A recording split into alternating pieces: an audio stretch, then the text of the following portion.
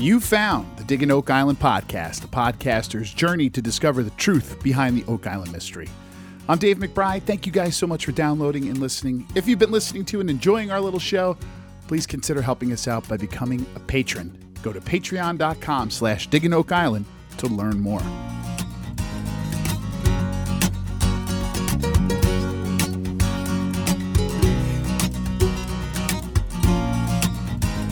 Hello, everybody, and thanks for listening to the show. Before we get started, let me just put in another plug here for the Patreon page.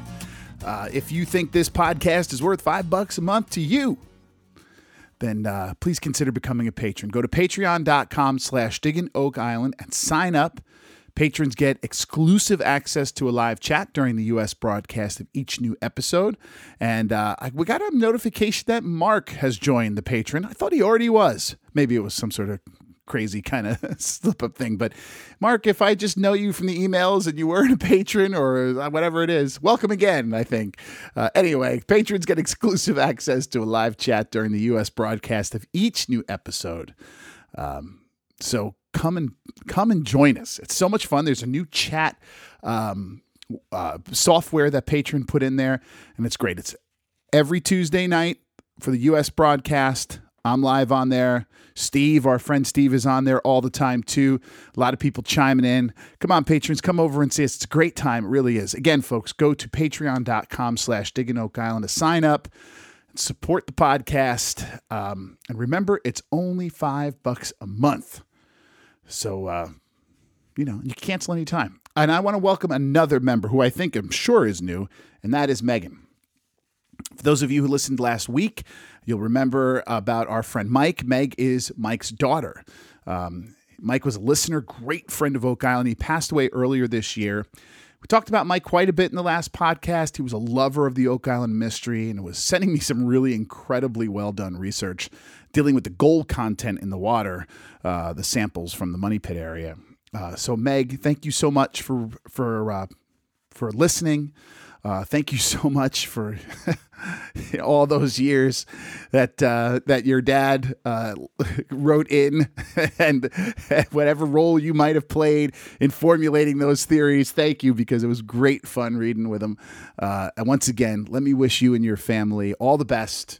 Mike was great fun to chat with, like I said, and we're going to miss him dearly here. So also, if you prefer to make a one-time donation rather than a monthly thing, you could do that. Go to Venmo and use the username @DaveMcBrideMusic. I'm a musician by trade. That's sort of my virtual tip jar, so to speak. So anyway, Dave @DaveMcBrideMusic via Venmo. It's totally up to you. Anyway, as always, let's start today's podcast with emails and messages from you, the listeners. We start with an email from Joe, who writes about the different coins found last week by Gary Drayton. I said to people, I think I said this in the podcast, if you have a theory as to how this can be a good thing, please let me know. And Joe answered the call here. He writes, "Good morning, Dave. Regarding the different coins, I don't have the answer, but a few points and ideas. One, the Indian coin. Portugal set up a coastal trade route going round Africa to avoid the overland in the Middle East and the Mediterranean, which other powers controlled. See, for example, Goa in India. If I recall, it was Philip the Navigator who was the king involved in this. Was he the Portuguese king who saved the Templars? I think, Joe, you mean Prince Henry the Navigator? Or Dom Henrique. He was the guy who sort of started what we refer to as the Age of Discovery. And yes, he was very connected to the Templars. In fact, I believe he was, what's the phrase they use? A Grand Master or something like that of the Military Order of Christ. These were the former Templars who reformed right after the Templar persecution and in Portugal. Anyway, Joe continues. The temple treasure is supposed to come from Holy Land looting, right?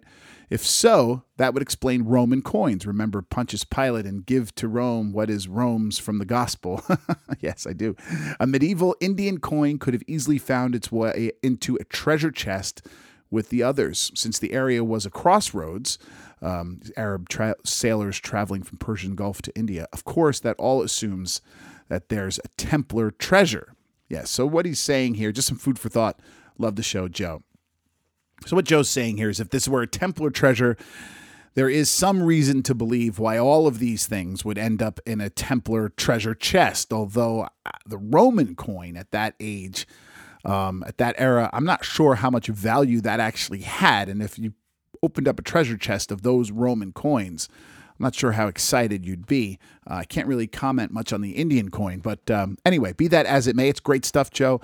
I like the way you're thinking here, and I hope you're correct. My reaction again last week was one of almost despair to the whole idea. I mean, it's great to find these coins. They can be dated, their origin easily determined. But to get coins from all over the world with almost no connection that I can find to them was just sort of deflating to me. But Joe, maybe there is hope yet. Thank you so much.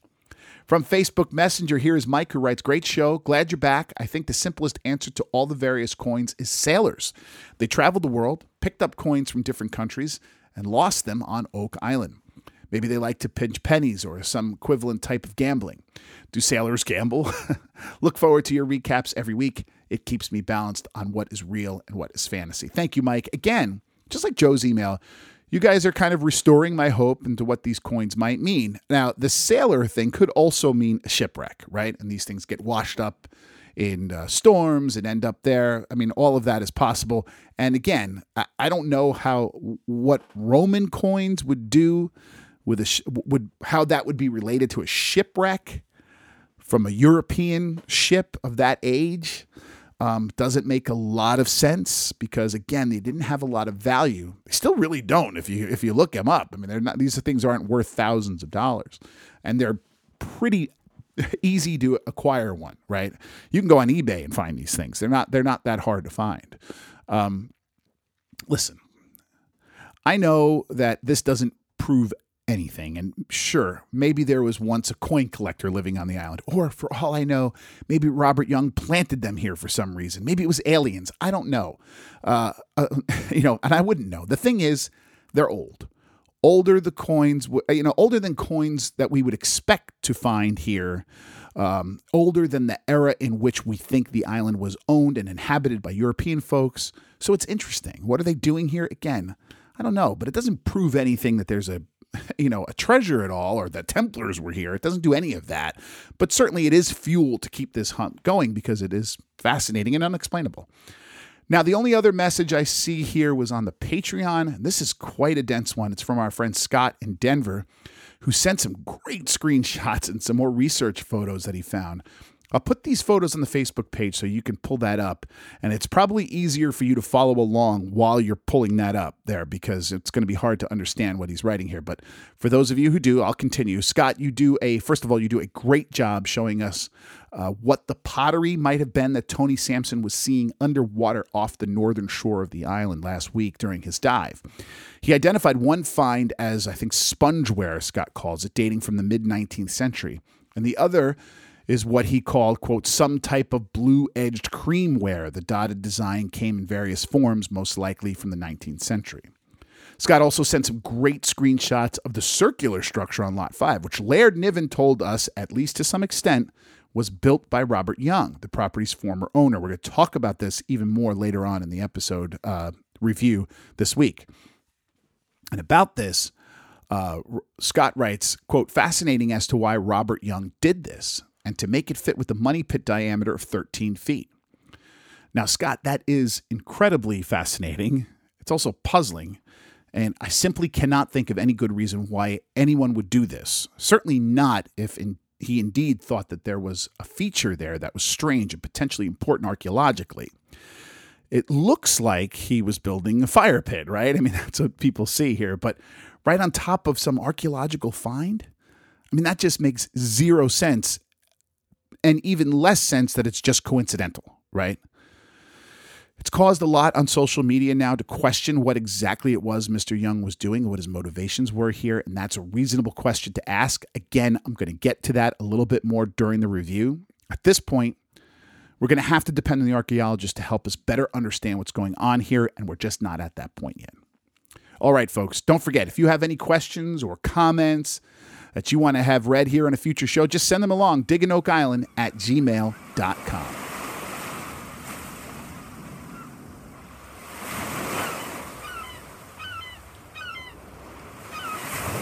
It's time now to discuss Season 11, Episode 2 of The Curse of Oak Island, called Heavy Lifting. There wasn't a whole lot in this episode, but sometimes I think that is just a product, our feeling that way is just a product of it being the first 1 hour episode of the season, and the second episode, they always seem to fill the season debut with tons of stuff, right, to get everyone excited for the rest of the year and keep watching.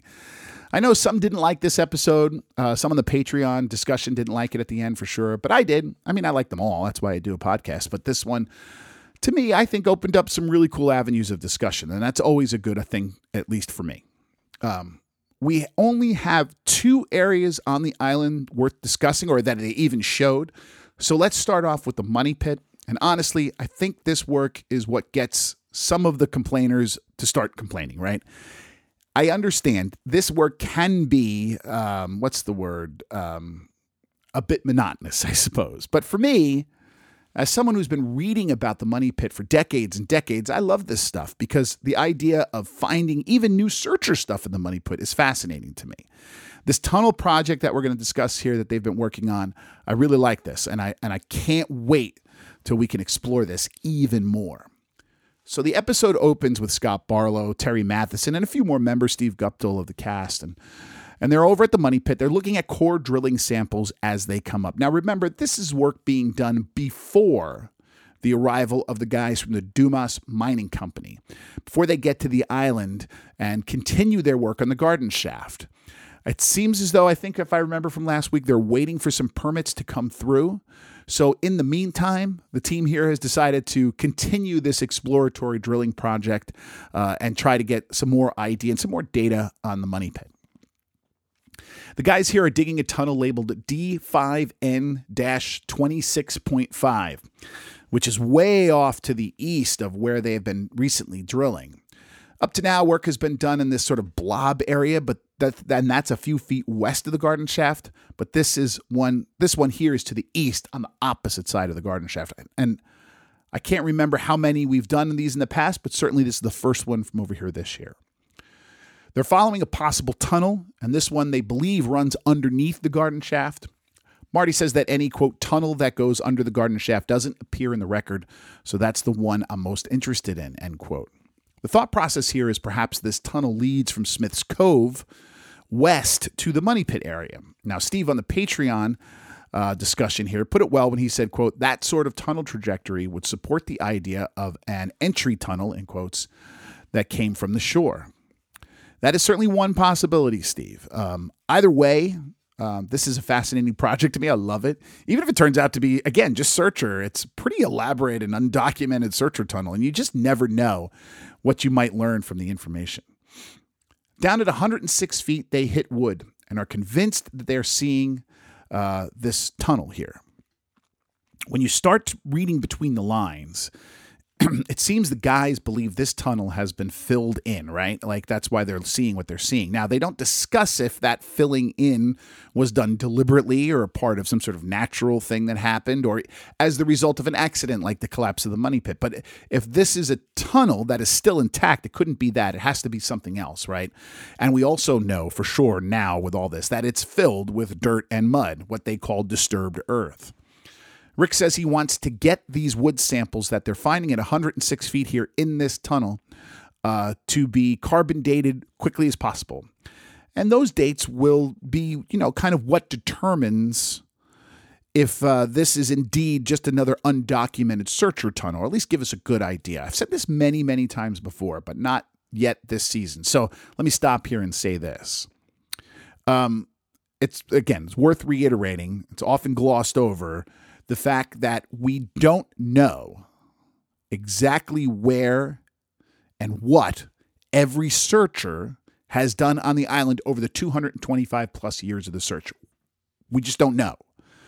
We know a lot of it, at least we think we know a lot of it, but we don't know it all.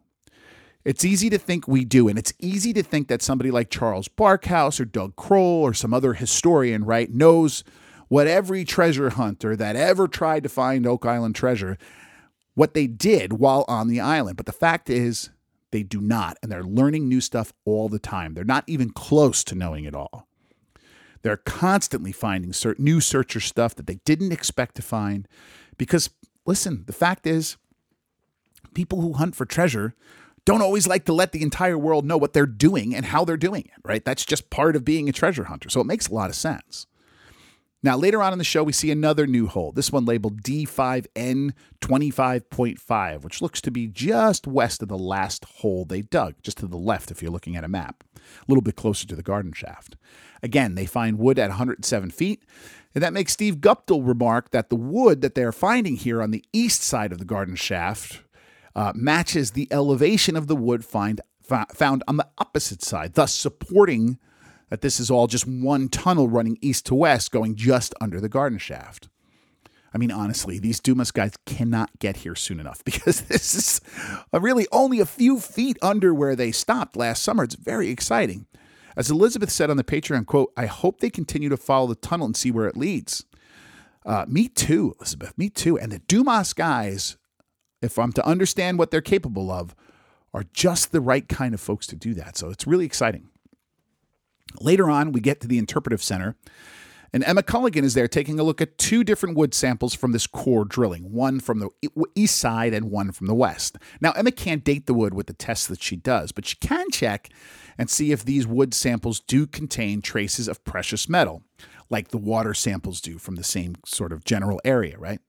She says there is no sign of gold or silver, but she does detect another metal, an unusual metal for this area called palladium.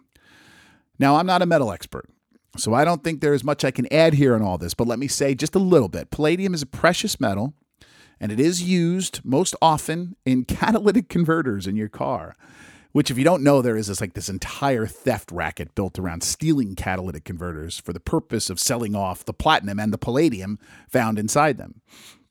It's also used in jewelry and specifically in the process of making what is called white gold, which is a 20th century thing. So don't get too excited about that just yet. Nobody was making white gold in the era of the Templars. It can be found in many places throughout the world, including sizable deposits in Ontario and other spots in North America. So it's close, but as far as I can tell, there isn't any significant quantities ever found or mined in Nova Scotia.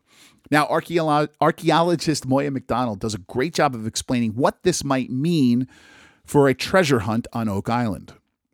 So she says that palladium, and as far as I can tell, this is what she means, is often found in the ground alongside gold and platinum.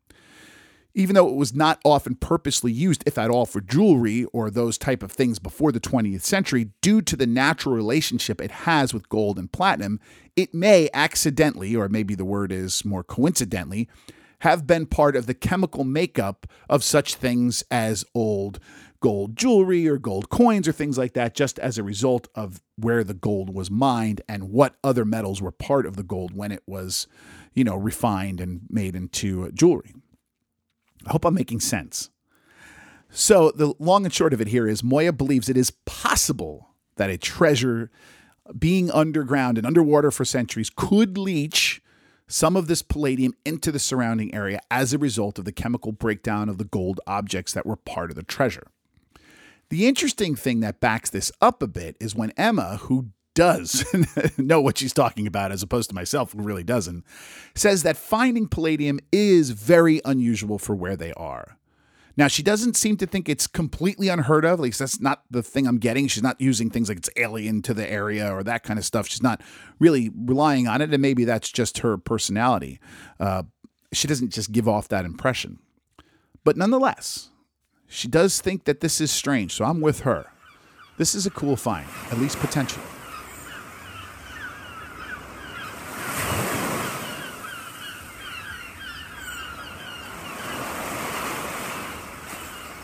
All right, let's go now to the only other area of the island that we saw here on episode 2 of The Curse of Oak Island, and that is Lot 5.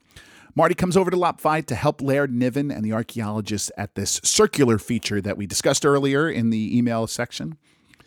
Marty has a small digger with him, and he's there to remove large rocks in an attempt to get to the layer below the rocks. Laird remarks, quote, "I don't know why it is filled with rocks." And from those photos that Scott sent in, which we talked about in the email section of the podcast, I can't figure that out either, Laird. I mean, in these photos taken by Robert Young, who apparently built much of what we see here in these photos, those rocks are not inside the pit itself. Instead, they're placed around the pit. Like it's some sort of fire pit. So how did they end up inside the pit? Did Young fill it in later? I don't know. It's really strange. Now, I've made a couple of, I'm kind of leading the witness here a little bit. So let me stop and read something that Steve wrote on the Patreon discussion, because I think he said it better than I am laboring to say it here. He said, quote, "I don't want to besmirch a guy that may have been legit and is no longer around to defend himself, but I'd throw out there that anything they find on Lot 5 is suspect. I mean, a guy who alters an archaeological feature might also buy coins on eBay and scatter them around his lot. Sorry, but I think it's worth keeping in mind." Quote, end quote. Now, Steve, again, I've been beating around that proverbial bush for a couple of weeks now, ever since the reveal of these photos of what this circular feature looked like years ago when Robert Young, created it. But I think I agree with you. And I certainly agree with the way with your conclusion entirely, right? So I don't know if Robert Young was doing something untoward here, but it's at least worth exploring, which is what you're saying, right? Laird says they're looking for the base of a structure here, something underneath what Robert Young did. But one simply has to ask, if Young found something interesting here, an archaeological find, a house, a foundation, whatever it is that Laird thinks might be here, why would he do what he did with all of those extremely heavy rocks? Why would he cover it like this or do anything at all besides just dig and excavate it and picture it, take photos of it? It makes no sense to me at all. Also, what he did here with these rocks, especially if you also then filled them in, isn't an easy thing to do, especially for someone who didn't have a house or a garage in the island to wheel out his power tools, right? It was just open land. It's not like he could park his backhoe in a shed. So what is this? And why is Laird so interested in knowing all of this? That's the question that keeps me hanging on, because I know from talking to him that Laird is indeed very interested, despite what we're learning here. And that alone kind of gives me hope. So I'm not going to besmirch the guy's character, Robert Young's character. I am going to question it until I have reason not to. I think that's the only way to proceed here, at least for the time being. The archaeologists start digging and clearing away the dirt when Jamie Kuba, one of the archaeologists, pulls out a large piece of pottery, which Laird says is from the 1770s or so. Now the narrator makes a huge deal out of it being potentially from before the discovery of the money pit, but honestly, we all know that's meaningless here, and it's kind of just sort of sensationalism. But we have to ask again, if Robert Young knew that things like this were laying below the ground in this area, why on God's green earth would he cover it with dozens and dozens of boulders? All right, maybe I'm beating a dead horse, but come on. How does this make any sense, right? Later, we see Gary Drayton and Rick Lagina metal detecting on Lot 5, and they find an old metal strap. Gary says it could be from a chest or a box. More on that a little later. Gary makes some remark about how it could be related to the circular feature that Laird is working on, and that kind of gave me a little chuckle because I have no idea why he would think those two things are related. It certainly doesn't seem to have any reason to think that, other than that there's two weird things here. I don't know. Anyway, they also find another artifact, which Gary calls like a fastener of some kind, assuming he means like a nail, right? Later on, blacksmithing expert Carmen Legg arrives in the island at the Interpretive Center wearing a fantastic Indiana Jones / Josh Gates style hat to have a look and render an opinion on what some of these Lot 5 artifacts might be. The first things he looks at is an item we saw last week that appeared to have this sort of metal loop in it. To me, it looked like a door knocker at first look, right? Or even some sort of like ring bolt thing.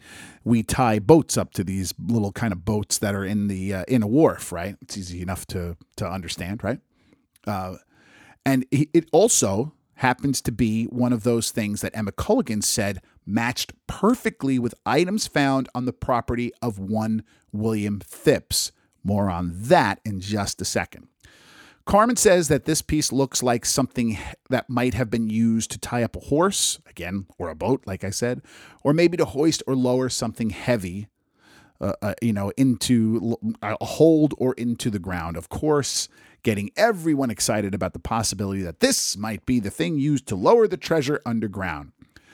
Now, I know that sounded snarky, but I'm going to not continue down the snark road because due to its connection to William Phips, there are really some interesting possibilities here. This is an exciting find. Carman then looks at the pieces found in this episode. One, he says, looks like the broken end of a very old tool, but the other, he says, is a strap. It's what he calls a bow tie strap. According to Carman, this type of thing was used by the French specifically as sort of a decorative strap on chests or boxes. Again, more excitement ensues and a lot of insinuating that this must have been off the Templar treasure ship or something. I don't know.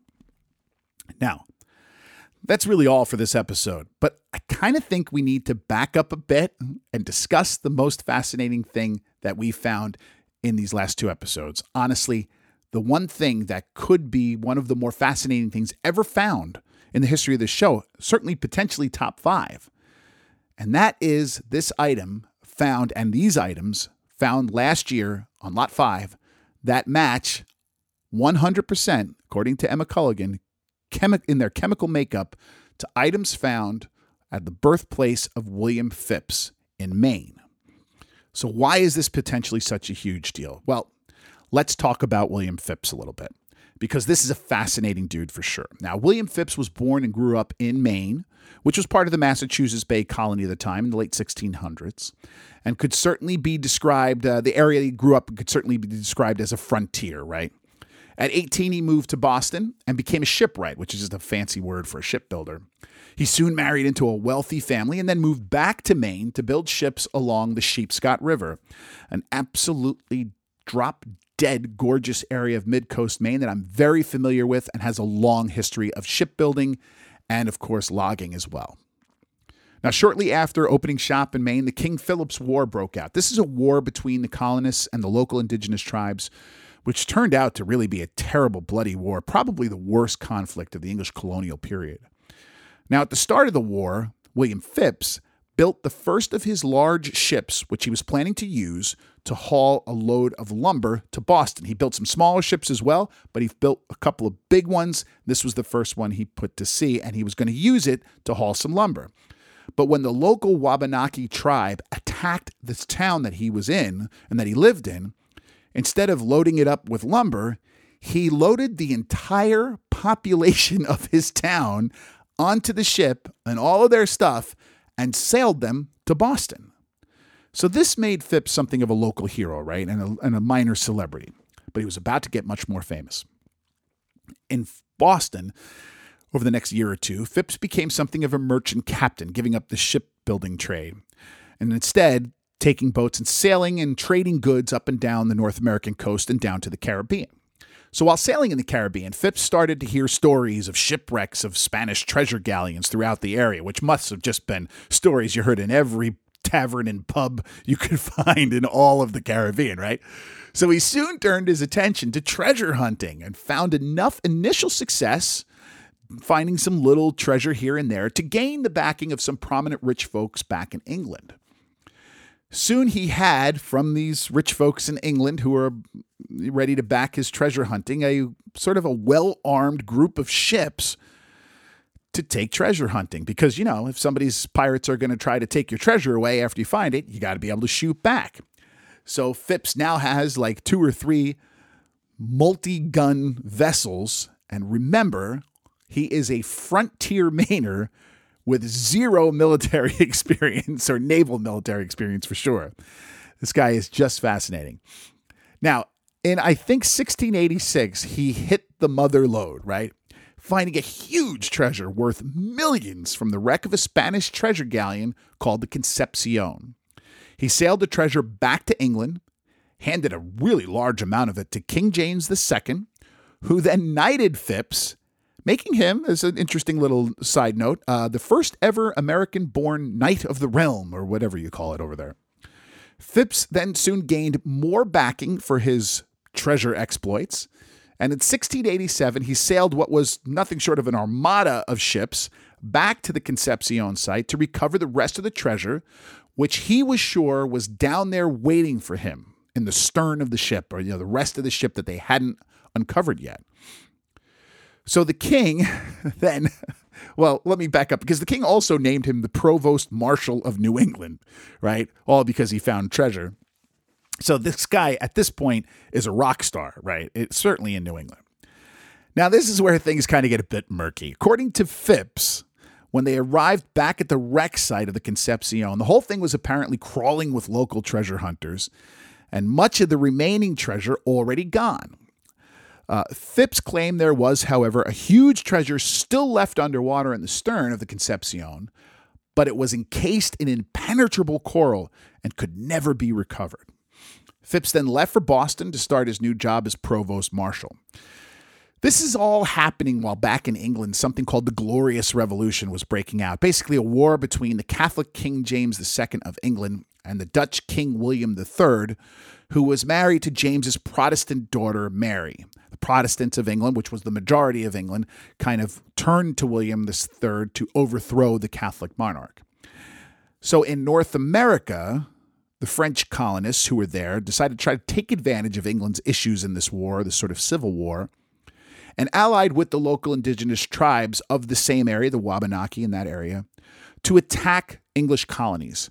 So Phipps took part in this sort of North American offshoot of the war, leading local militia on raids of French fortifications. Again, absolutely no military experience, but he does this.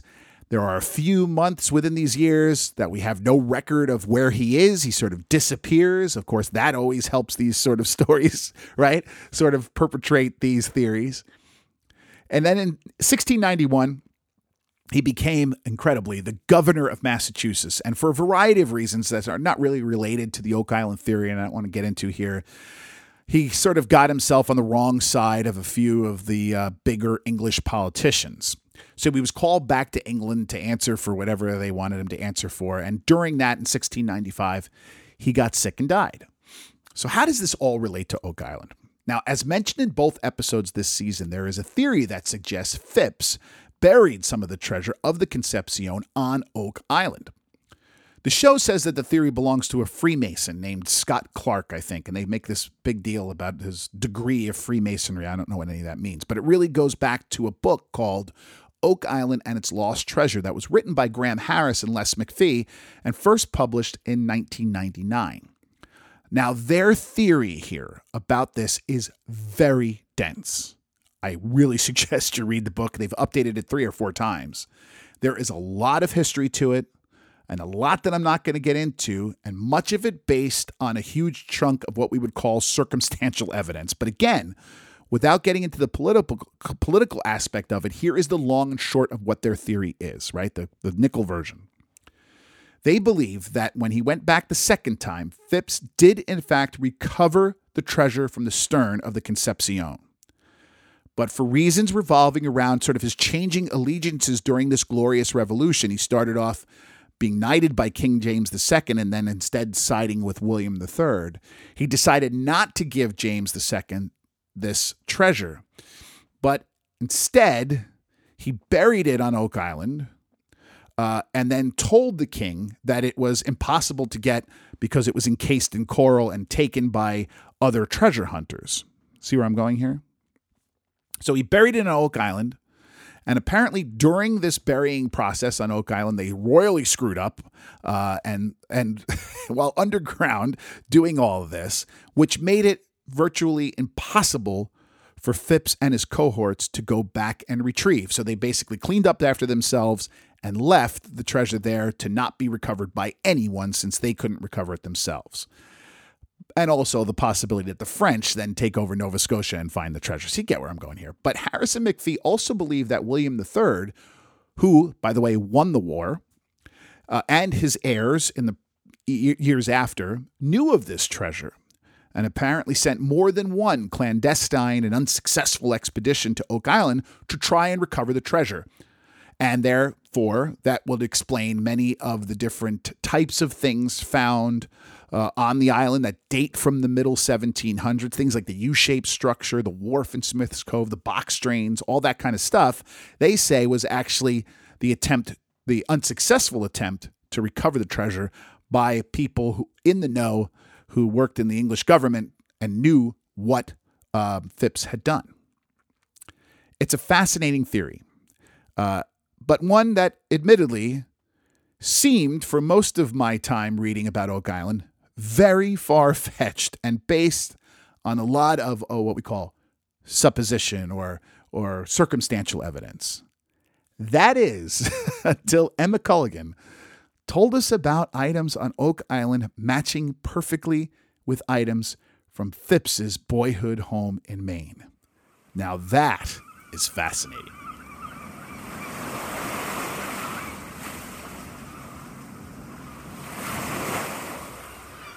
All right, that's going to do it for this episode of the Digging Oak Island podcast. Don't forget, you can really help the show out by becoming a patron. If you think the show is worth $5 a month to you, then head over to patreon.com/Digging Oak Island to learn more.